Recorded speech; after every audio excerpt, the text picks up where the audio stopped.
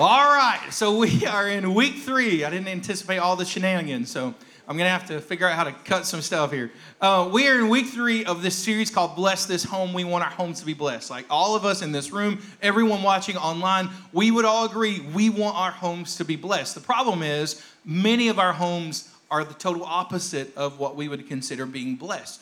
Many of our homes represent struggles, lots of struggles, and I'm not immune to that. But in Matthew chapter 5, Jesus has the Sermon on the Mount, and we all, if you've been in church any at all over your lifetime, you've probably heard of pastors and worship leaders and folks talking about the Sermon on the Mount, but this is Jesus's epic first sermon to people in a public situation like this as he started his ministry. But Jesus gave us 8 characteristics of someone who is blessed. And within those 8 characteristics, we've taken 4 of those, narrowed them down, and used them for this series called Bless This Home. Week 1, we heard Jesus say, "Blessed are those who hunger and thirst for righteousness, for they will be filled." And we talked about what that means in the family. If you haven't watched these sermons, you can go to YouTube, go to our Ridgepoint Church page on YouTube, watch any of the sermons. Week 2, we talked about blessed are those that are pure in heart, for they will see God. And so today we're going to take a look at what Jesus said about making peace. Before we jump into this verse, let me ask a question. How many of you want peace in your homes? Pretty much everybody, right? We all want peace in our homes. The problem is many of us, our homes are not characterized by peace. They're characterized by conflict. You may be thinking, Pastor, you're preaching to me. You're talking about me today. My toes are already getting real sore because you're already stepping on them. But the truth is there's a lot of dysfunction in our homes. All of us. There's a lot of dysfunction in our homes. But you may be saying right now, Pastor, you just don't understand. The dysfunction is not coming from me. It's not coming from me. There's just this person in my home that always has to be right. They're very difficult. It's really hard to get along with them.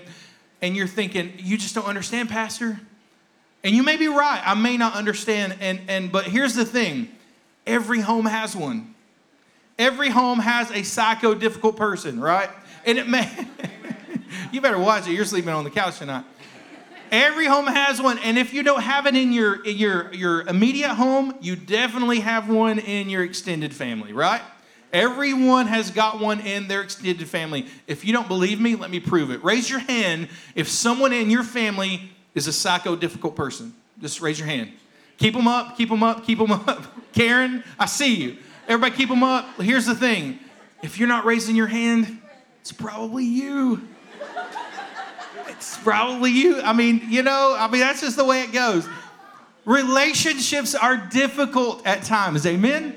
Relationships are very difficult, and it can be so challenging. When dysfunction plays out in our homes, it typically looks like this. You hurt me. No, you hurt me. Let's do it again. Right? That's the way it works. It's like we each get hurt. We hurt our feelings, hurt our pride, whatever it is, and then we just say, okay, let's do it again. And we just put our gloves back on and keep doing it over and over and over. This scenario happens in our homes.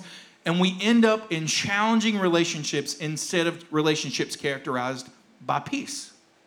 But Jesus calls us to be peacemakers. Maybe your kids are always fighting with each other. If you have more than one kid, you totally understand. I don't care who you are and how good your kids are, they're going to fight from time to time, aren't they? Like, that's just the way it works. Maybe your teenager thinks that you're too controlling and they just want a little freedom. Are you there yet?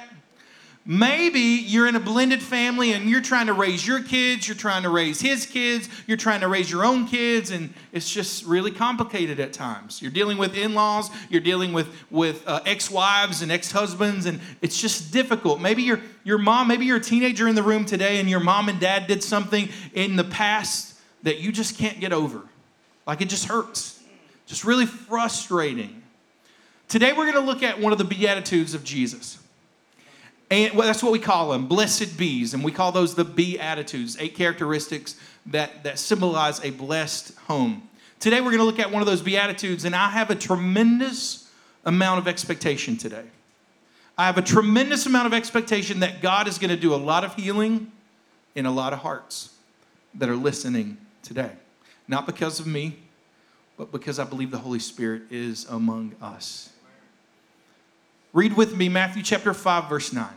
If you don't, you can look at it on the screen. You can also pull out your phone, go to the Bible app, look at events, and look for Ridgepoint Church. You can follow all my notes today on the Bible app, looking for Ridgepoint Church. Jesus said this: Blessed are the peacemakers, for they will be called children of God. Can we read that together? Here we go. Blessed be, I messed this one up already. Let's do it again. Here we go. Blessed are the peacemakers, for they will be called children of God. Father, in the name of Jesus Christ, I pray today that you just allow your Holy Spirit to move in our hearts. And God, speak to us. Speak to our hearts. Not our minds, but our hearts, God, and lead us to be peacemakers. In Jesus Christ's name, amen. Now, when Jesus said, blessed are the peacemakers, the word peace is translated from the word shalom or shalom in the original language. And many of us, if you've cultured at all, you've probably heard the word shalom at some point. It's a well-known traditional greeting that's still used today. But the word peace in this specific instance that Jesus is saying, or shalom, it means more than just the absence of bad. It means more than just, I hope that you don't have hard times. It means way more than that. It actually means, I wish the highest best for you. Not just the absence of bad, but when Jesus uses the word peace here, he actually means, I wish the greatest good for you and your family. Blessed are the peacemakers. He means, I want you to have the highest good. Blessed are the peacemakers, for they will be called the children of God. Here's the crazy thing. When Jesus said, never take Scripture out of context. Can I say that again? Don't take Scripture out of context. When Jesus said, blessed are the peacemakers, the people in the audience at that time, mind blown.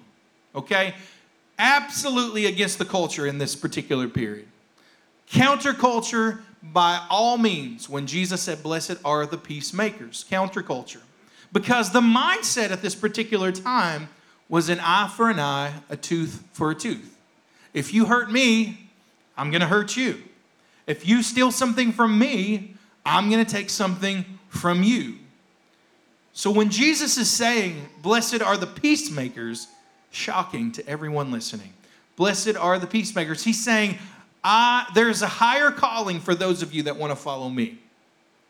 If you listen to what I'm saying, it's not an eye for an eye or a tooth for a tooth anymore. It's blessed are the peacemakers. If you follow me, there's a higher calling for people that follow me. Now, you'll notice that Jesus said peacemakers, not peacekeepers. And you're probably saying, Pastor, it's semantics. You're just using words here, and it really doesn't mean much. But listen, there's a big difference between peacemakers and peacekeepers. Many of us are peacekeepers. I'm a peacekeeper. I'm going to go ahead and tell you straight up. I try to keep the peace at all costs. Many of us are peacekeepers. Peacekeepers often avoid conflict to keep the peace. You're thinking, that's me, Pastor. That is totally me.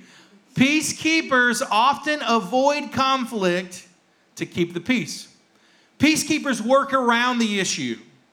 They don't want to face it. They want to work around it, not through it, in an effort to keep the peace. We get to a place that we're kind of like, let's just drop it. I don't even want to talk about it anymore. I don't want to argue about it. Let's just keep the peace. Let's just not talk about it anymore.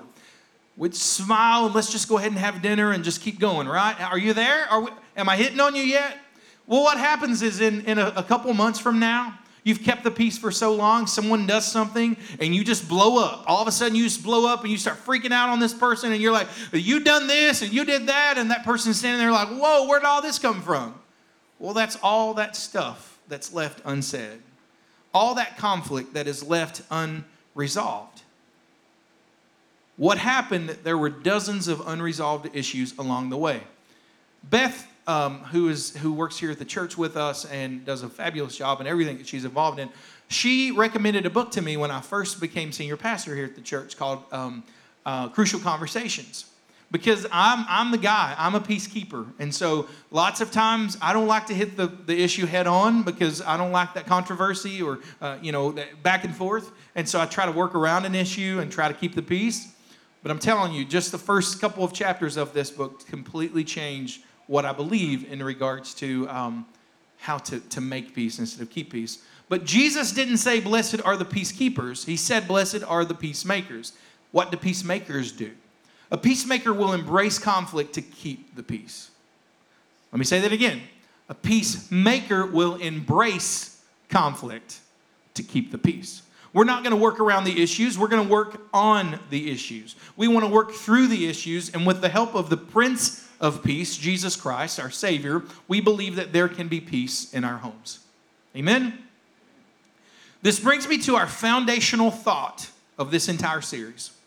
Guys, I don't know about you, but I don't want to just be a Christian home. Over 80% of Americans and American families claim to be Christian homes, okay? I don't want to be just a Christian home. I want my home to be a Christ-centered home. Jesus just isn't a part of my life. Jesus is my life. That's the difference. That's the big difference between a Christian home and a Christ-centered home. There are lots of Christian homes, but very few Christ-centered homes. So, if we're going to be a Christ-centered home, we're going to have to embrace this term called peacemaker instead of peacekeeper. You see, a lot of times in our lives, we don't, and especially in our homes, we just, and I'm guilty. Oh my gosh, I'm so guilty. Please don't see me as standing on a pedestal up here saying I've got this one in the bag, because I do not. I'm so guilty of this in my marriage with my amazingly beautiful wife. Peacekeeper is definitely my title. Taylor wants to deal with issues. And I always just went, yeah, honey, whatever you think, whatever it's good for you is good for me. Right? You know what I mean? Guys, I want to be a peacemaker moving forward. In a cultural Christian home, someone that just says I'm a Christian family, 80% of the families in America today, a Christian home by name only, where when there's a hard time, we just write people off, don't we? In a Christian home, we just write people off. And, you know, you've made your bed, now you got to lay in it. Have y'all heard that in your, don't answer this. Have y'all heard that in your families? You made your bed, now you got to lay in it. Look what you've done. I'm not going to forgive you. You don't deserve to be forgiven. Now, if you come back to me on hands and knees, begging me for forgiveness, we may talk about it. That's a Christian home, okay? That's perfectly normal in a cultural Christian home.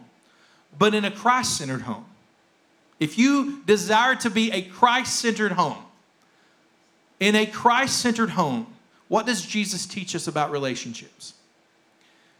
Blessed are the peacemakers. Blessed are the peacemakers. Paul says this about peace in Romans chapter 12. He says, do not repay anyone evil for evil. Guys, I could stop right there. Some of y'all need to write that down. Some of us need to write that down. Don't repay evil for evil. Be careful to do what is right in the eyes of everyone. If it is possible, as far as it depends on you, live at peace with everyone. Man, write that down, guys. I'm serious. That's big. That's a big deal. If it's possible, as much as it depends on you, live at peace with everyone. Do not be overcome by evil, but overcome evil with good. For anyone sitting back today and saying, Pastor, I'm so glad you're preaching that message because so-and-so sitting over here to my left, they need to hear it. You need to hear it. Because Paul just said, I hope you understand this. Scripture says, as much as it depends on you, not your neighbor, not your significant other, not your kids, not your parents. The Bible says, as much as it depends on you, as far as it depends on you, do everything possible to live at peace with everyone. Some of y'all need to repeat that scripture when you're getting ready to post that next Facebook status. Just going to be honest. You need to hear that. You need to hear the words from Paul. And I don't want to hear you say, but you don't understand what they've done. You don't understand they're ruining this and they're ruining that and somebody needs to do something about it. What's Paul say? As much as it depends on you, live at peace with everyone. Oh, God, thank you so much. So, if we're going to be a Christ-centered home, if you desire, now some of you are going to say, I'm tuning you out, Pastor. I don't like what you said. It's okay with me. Be a Christian home. That's fine with me. If you're here today or you're watching online and you want to be a Christ-centered home, here's what we do. Here's what we do when we are a Christ-centered home and we are called to be peacemakers. We're going to give you 3 things really quick. The first thing is that peacemakers tell the truth in love. If you're writing this down, these are notes that you need to take today. If you're in the Bible app, you're already going to have them there. Peacemakers tell the truth in love. Ephesians chapter 4, verse 15 says, instead, we will speak the truth in love, growing in every way more and more like Christ. Because we're a Christ-centered home, or we aspire to be a Christ-centered home, we will tell the truth in love. That's just what we do. Notice what it didn't say. Paul didn't say, yell the truth in love, did he? He said, tell the truth in love. A lot of you guys a lot of us, I'm not preaching to you, I'm preaching to us. A lot of us like to yell the truth in love, don't we? We get into a little bit of a spat with our significant other or our kids or our parents, and we just start yelling. But you remember what you did last week? Well, you should have done that. We like to yell a lot in our homes. But Paul didn't say yell the truth in love. He said tell the truth in love. I found it pretty good advice. I found some really good advice, actually, on how we do this, because I'm not very good at this. I'm just going to be honest with you. I'm not very good at this, and my wife will say amen under her breath right now. But I found some pretty good advice on how to tell the truth in love. You may want to jot this down. This is big time, especially you guys. If you're sitting there and you're just wondering what this has to do with you, listen, this is going to help your marriage. All right? Here it goes. 2 things that you need to do in order to tell the truth in love. The first thing is to tell the truth in love during non-conflict times. Let me say it again. You want to tell the truth in love during non-conflict times. When you are fighting with your significant other or arguing with your significant other about something, don't bring up something that happened last week. Don't bring up something that you think you're right on from 2 months ago. Don't throw another log into the fire. Does that make sense? When you want to talk about things that are important, that you believe you've been wronged in some way, do that during non-conflict times. That's when you work on important issues, during non-conflict times. The second thing is that we attack the problem, not the person. Write that down. It's good. I'm telling you, it's good marital advice. Attack the problem, not the person. We confront issues, never the person. During non-conflict times, confront the issue, not the person. Now, Taylor and I, we do this from time to time. I won't say we do it perfect all the time, but we try really hard. Many times we're driving down the road on long trips, because we do that often. We go on long trips to Georgetown, or we go to the beach. Well, we haven't been to the beach in 2 years, and so my wife has been yelling at me for a while now to take me to the beach. But anyway, I'm just throwing that out there. Anybody has a beach house somewhere they want to give to us, let it happen. Okay, so we'll be driving on a long trip somewhere, and Taylor, we're just enjoying the presence of the Lord, and the kids are asleep in the back seat, and all this is happening. Bless you.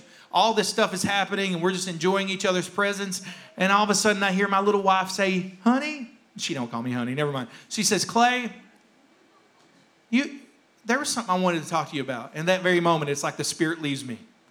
It's like, oh, really? Oh. And all of a sudden, she starts talking about something that's happened. It was a crucial conversation that needed to happen, and she felt like it needed to happen now during this very non-conflict time. And here's the thing. Here's the crazy thing. I don't want to do it. No man wants to do it. No man wants to hear his wife say, hey, can we talk? Nobody wants that. But guess what? Every single time her and I talk, in the car, on a long drive, when we're enjoying the presence of the Lord, no conflict, it always gets resolved. Every time. Why? Because we're not mad at each other.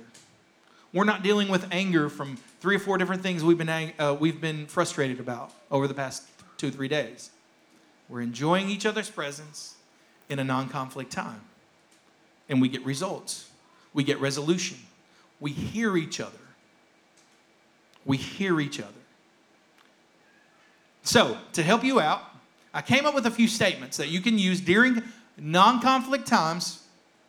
Came with a few statements that you can use to kind of get these conversations started. Guys, I'm telling you, you might want to, if you don't have a pencil and paper because you don't want to lose your pride right now, if you want to go back and look at this sermon later on, you should. And here's a few statements that'll help you out. When you sit down with your spouse, you say things like this: when you don't listen to me, I don't feel like you value me. Wives, that may be a good starter for a conversation with your husband. Kids, students, that may be a really good conversation with your parents. When you don't listen to me, I don't feel like you value me. Here's another one. You can start this conversation out. This is how I feel when you fill in the blank. When you eat cereal late at night and you leave your bowl and your milk on the counter. This is how I feel. This is how you make me feel when you, whatever that is. I don't know what that is. You fill in the blank, but it's a really good conversation starter. Some of you are making notes. I'm proud of you. Thank you. Here's another one. Guys, we're really good at this. Here's a conversation starter, ladies. When you lie to me about something insignificant, I find it difficult to trust you when fill in the blank. Whatever that is, because guys, we do it a lot, don't we? We do it because we try to be peacekeepers instead of peacemakers, right? When you lie to me about insignificant things, I find it difficult to trust you when fill in the blank. Now remember, we're confronting the issue, not the person. We're confronting the problem, not the person. And the last one is this: when you continue to check your phone at the dinner table, the rest of us feel devalued. Can I hear an amen? When you I'm sorry, I'm the one, I feel very guilty right now. When you continue to check your phone at the dinner table when we're supposed to be together, having dinner as a family, I feel devalued. It's a good conversation starter. If you're a significant other in a non-conflict time, has any of the Spirit in him at all, he's going to put away his phone. I just threw you under the bus, didn't I? There you go. When we confront the issue, not the person, during non-conflict times, and we tell the truth in love, that's what we do as peacemakers. The second thing is this: peacemakers apologize when they're wrong. Peacemakers apologize when they're wrong. We apologize when we're wrong. James chapter 5, verse 16 says, therefore, confess your sins to each other and pray for each other so that you may be healed. Confess your sins to each other, pray for each other so that you may be healed. What do you think your relationship would look like if when you sinned against someone else, you actually confessed it? What would you think that would do to your relationship? I'm sorry. What I did was wrong. I sinned against you. Will you forgive me? What do you think would happen if you did that? And then you didn't stop right there. You actually prayed about it together. You think that would make an impact on your relationships?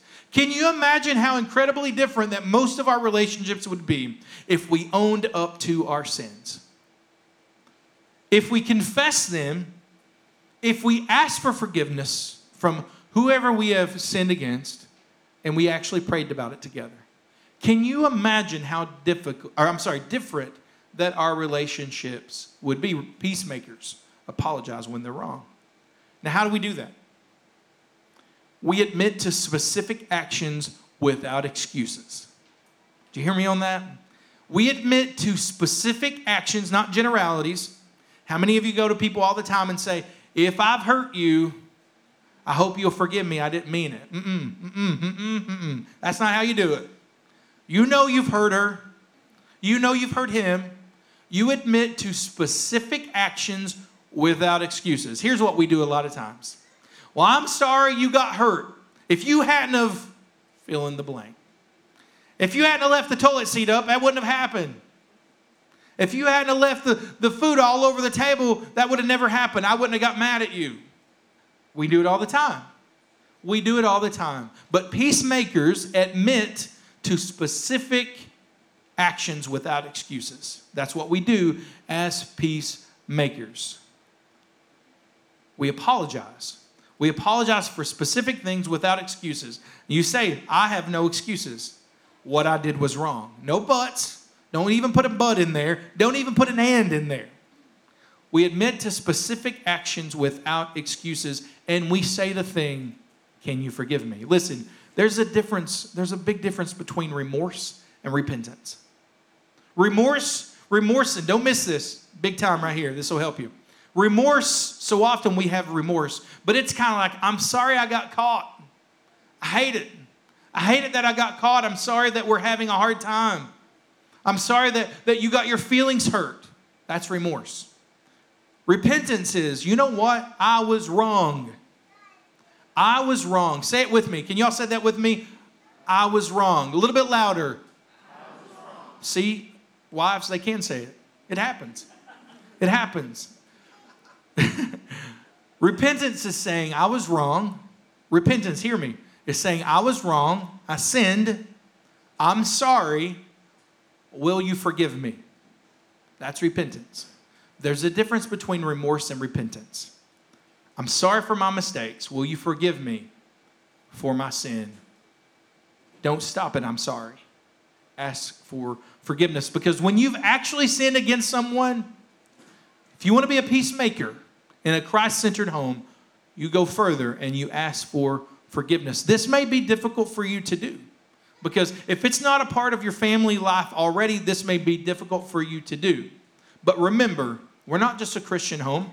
We want to be a Christ-centered home. God calls us to higher standards. We will tell the truth in love, and we will apologize when we're wrong. And number 3 is peacemakers forgive and let go. Peacemakers forgive and let go. I'm going to walk into this one gently, okay? At this point, I know that for a lot of you, there's a tremendous amount of pain. You're dealing with a lot of pain. Some of you may be thinking, Pastor, you just don't get it. You don't understand what she did to me. You don't understand what he did to me. You just don't get it. You don't understand what they've put me through. And you're right. I'm not in your shoes. I don't get your life. I have my own issues to work through in my own family. I don't understand completely what you're going through. But here's what I do understand. I do understand betrayal. And I do understand that it's very difficult to forgive someone once they've betrayed you. I get that. I totally get that. Some of you, your spouse betrayed you, committed adultery, maybe multiple times, and you're thinking, there's no way I can forgive them. Maybe what you're dealing with right now. I know that some of you have someone that you trusted with everything in you, and they deceived you. There's no way that you feel like that you can forgive that. They left you broken, and they left you hurt. Some of you have someone in your family that should have protected you, but they took advantage of you. And now you ask the question daily, how can I forgive them for what they've done to me? I don't even want to forgive them. I will never, until I have the last breath in my body, forgive that person for what they've done to me.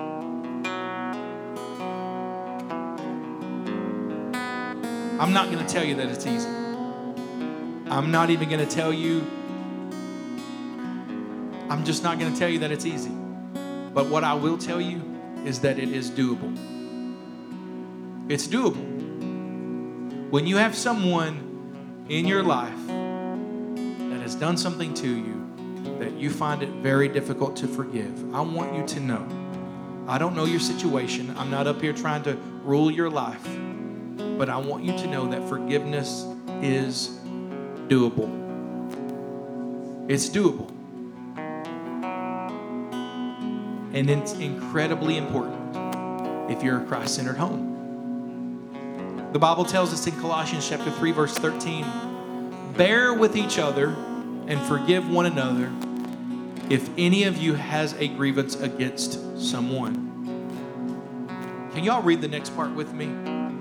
Forgive as the Lord forgave you. That's the secret. There is a secret. How do we forgive someone that we feel like is unforgivable? Paul says to forgive as the Lord has forgiven us. Let me ask you a question. Has the Lord forgiven you of a lot of sins? Has the Lord forgiven you of a lot of sins? Has the Lord forgiven you freely, even though you didn't deserve to be forgiven and you couldn't earn it? Has He done that for you? Just for a moment, I want you to think of some things that the Lord has forgiven you of. Don't say them out loud, but even if you have to close your eyes, just for a moment, I want you to think of some things that the Lord has forgiven you of. Just take a moment and think of those things. Right now, all across this room and everyone watching online is thinking of the most horrific thing that you've ever done in your life, aren't you? You're thinking of that terrible thing that you did when you were a kid, or you did last week, or you did when you were in your 20s, or you did when you were in high school, or you did whenever. Every single person across this room is thinking about that thing that they did, or multiple things that you did. Isn't it amazing how the Lord said, I will wipe away all your sins when you come to me. I will cast your sins as far as the east is from the west, never to be heard of again. And then we go back to God and continue to ask God to forgive us. Forgive us of that sin. Forgive us of that sin. And the Lord says, what sin? I've already forgiven you. Guys, that's amazing, isn't it?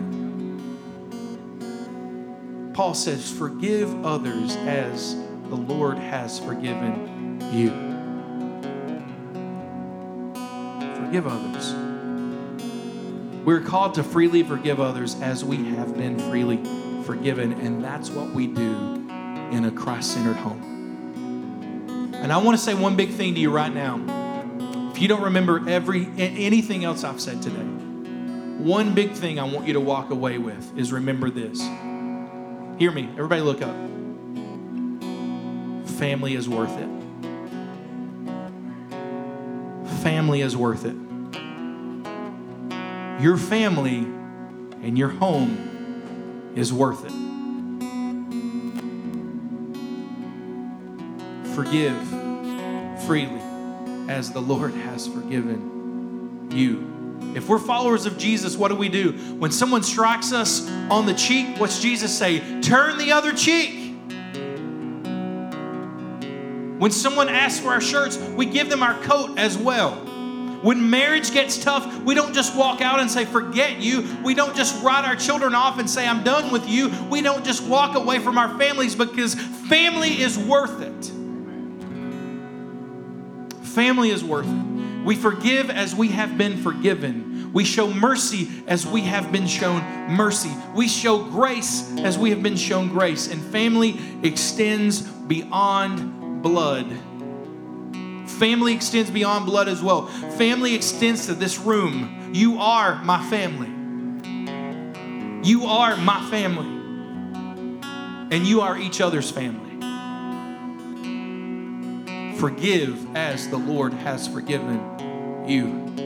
When we act like Christ, when we forgive, when we show mercy, when we act like Christ and we make peace, when we make peace, we're called children of God. You'll never look more like Christ than when you forgive the unforgivable and make peace. You know what Jesus said? Blessed are the peacemakers, for they will be called children of God. Would you stand with me? Father, in the name of Jesus Christ, God, thank you. Thank you, God, that you call us all to be peacemakers. You call us all to embrace the issues, the problems, for the sake of peace. Not to dance around the issues, but to embrace them because we care. Speak the truth to each other in love, God. Father, help us. Help us, God. I want you to keep your heads bowed, no one looking around. I believe healing has happened today. I believe that God is calling some of you right now. I believe that God is calling you to be peacemakers in your home right now. And that's my challenge to you today. Stop being a peacekeeper. Take it a step further. Be a Christ-centered home and become a peacemaker. Embrace conflict. Embrace issues in your families. Be peacemakers. Be what God has called us to be. Because at the end of the day, I don't know about you, but I desperately want to be called a child of God. Whatever it takes, my challenge to you today is be a peacemaker in your home. Be a peacemaker. If there's anyone in this room or watching online today that doesn't know Jesus as their Savior, I pray today that you will accept the Prince of Peace as your Savior. He died for you. He gave his life for your sin. He forgave the unforgivable in you on the cross, in your place. If you don't know Jesus as your Savior, I'm asking you.